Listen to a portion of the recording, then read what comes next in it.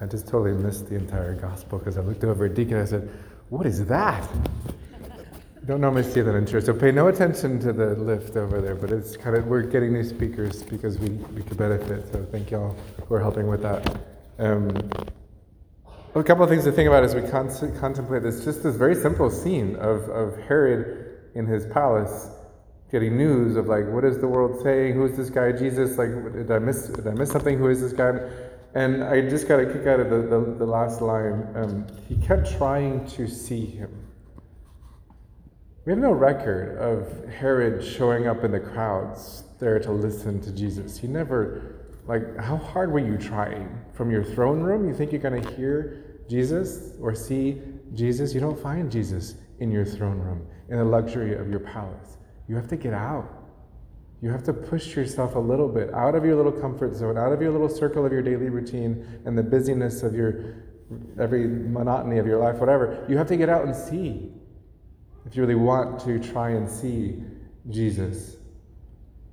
I think that's the challenge for all of us in our busy day-to-day world where we're consumed with so many things that surround us in the palace of our daily schedule.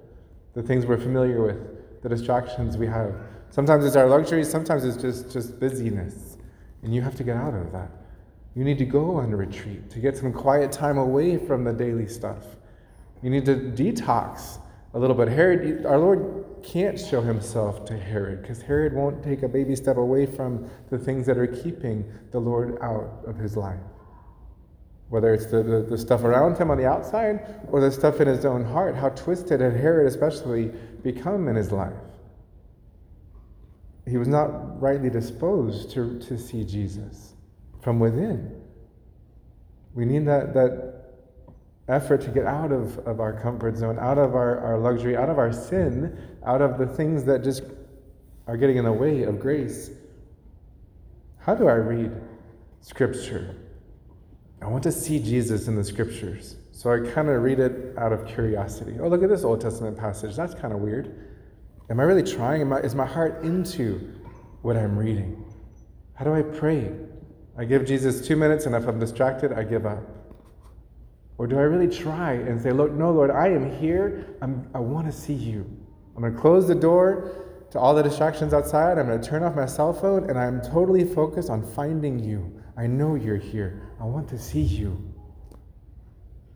And I go to confession. I get rid of the things in my heart that are stopping grace from flowing. I want to see you, Lord. How badly the gospel asks Herod today and each one of us. When we say, we keep trying, I keep trying. How badly are we trying? How determined are we?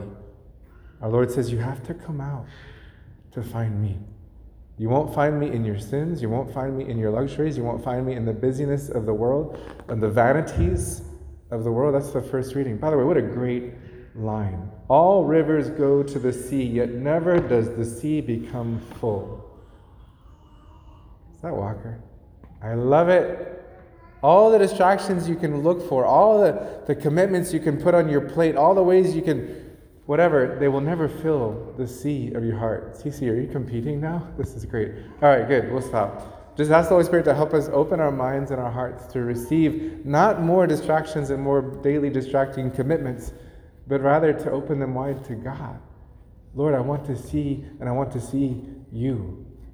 And I will go to where I can find you. I will leave what keeps me from you. Amen? Jesus, Mary, and Joseph, pray for us.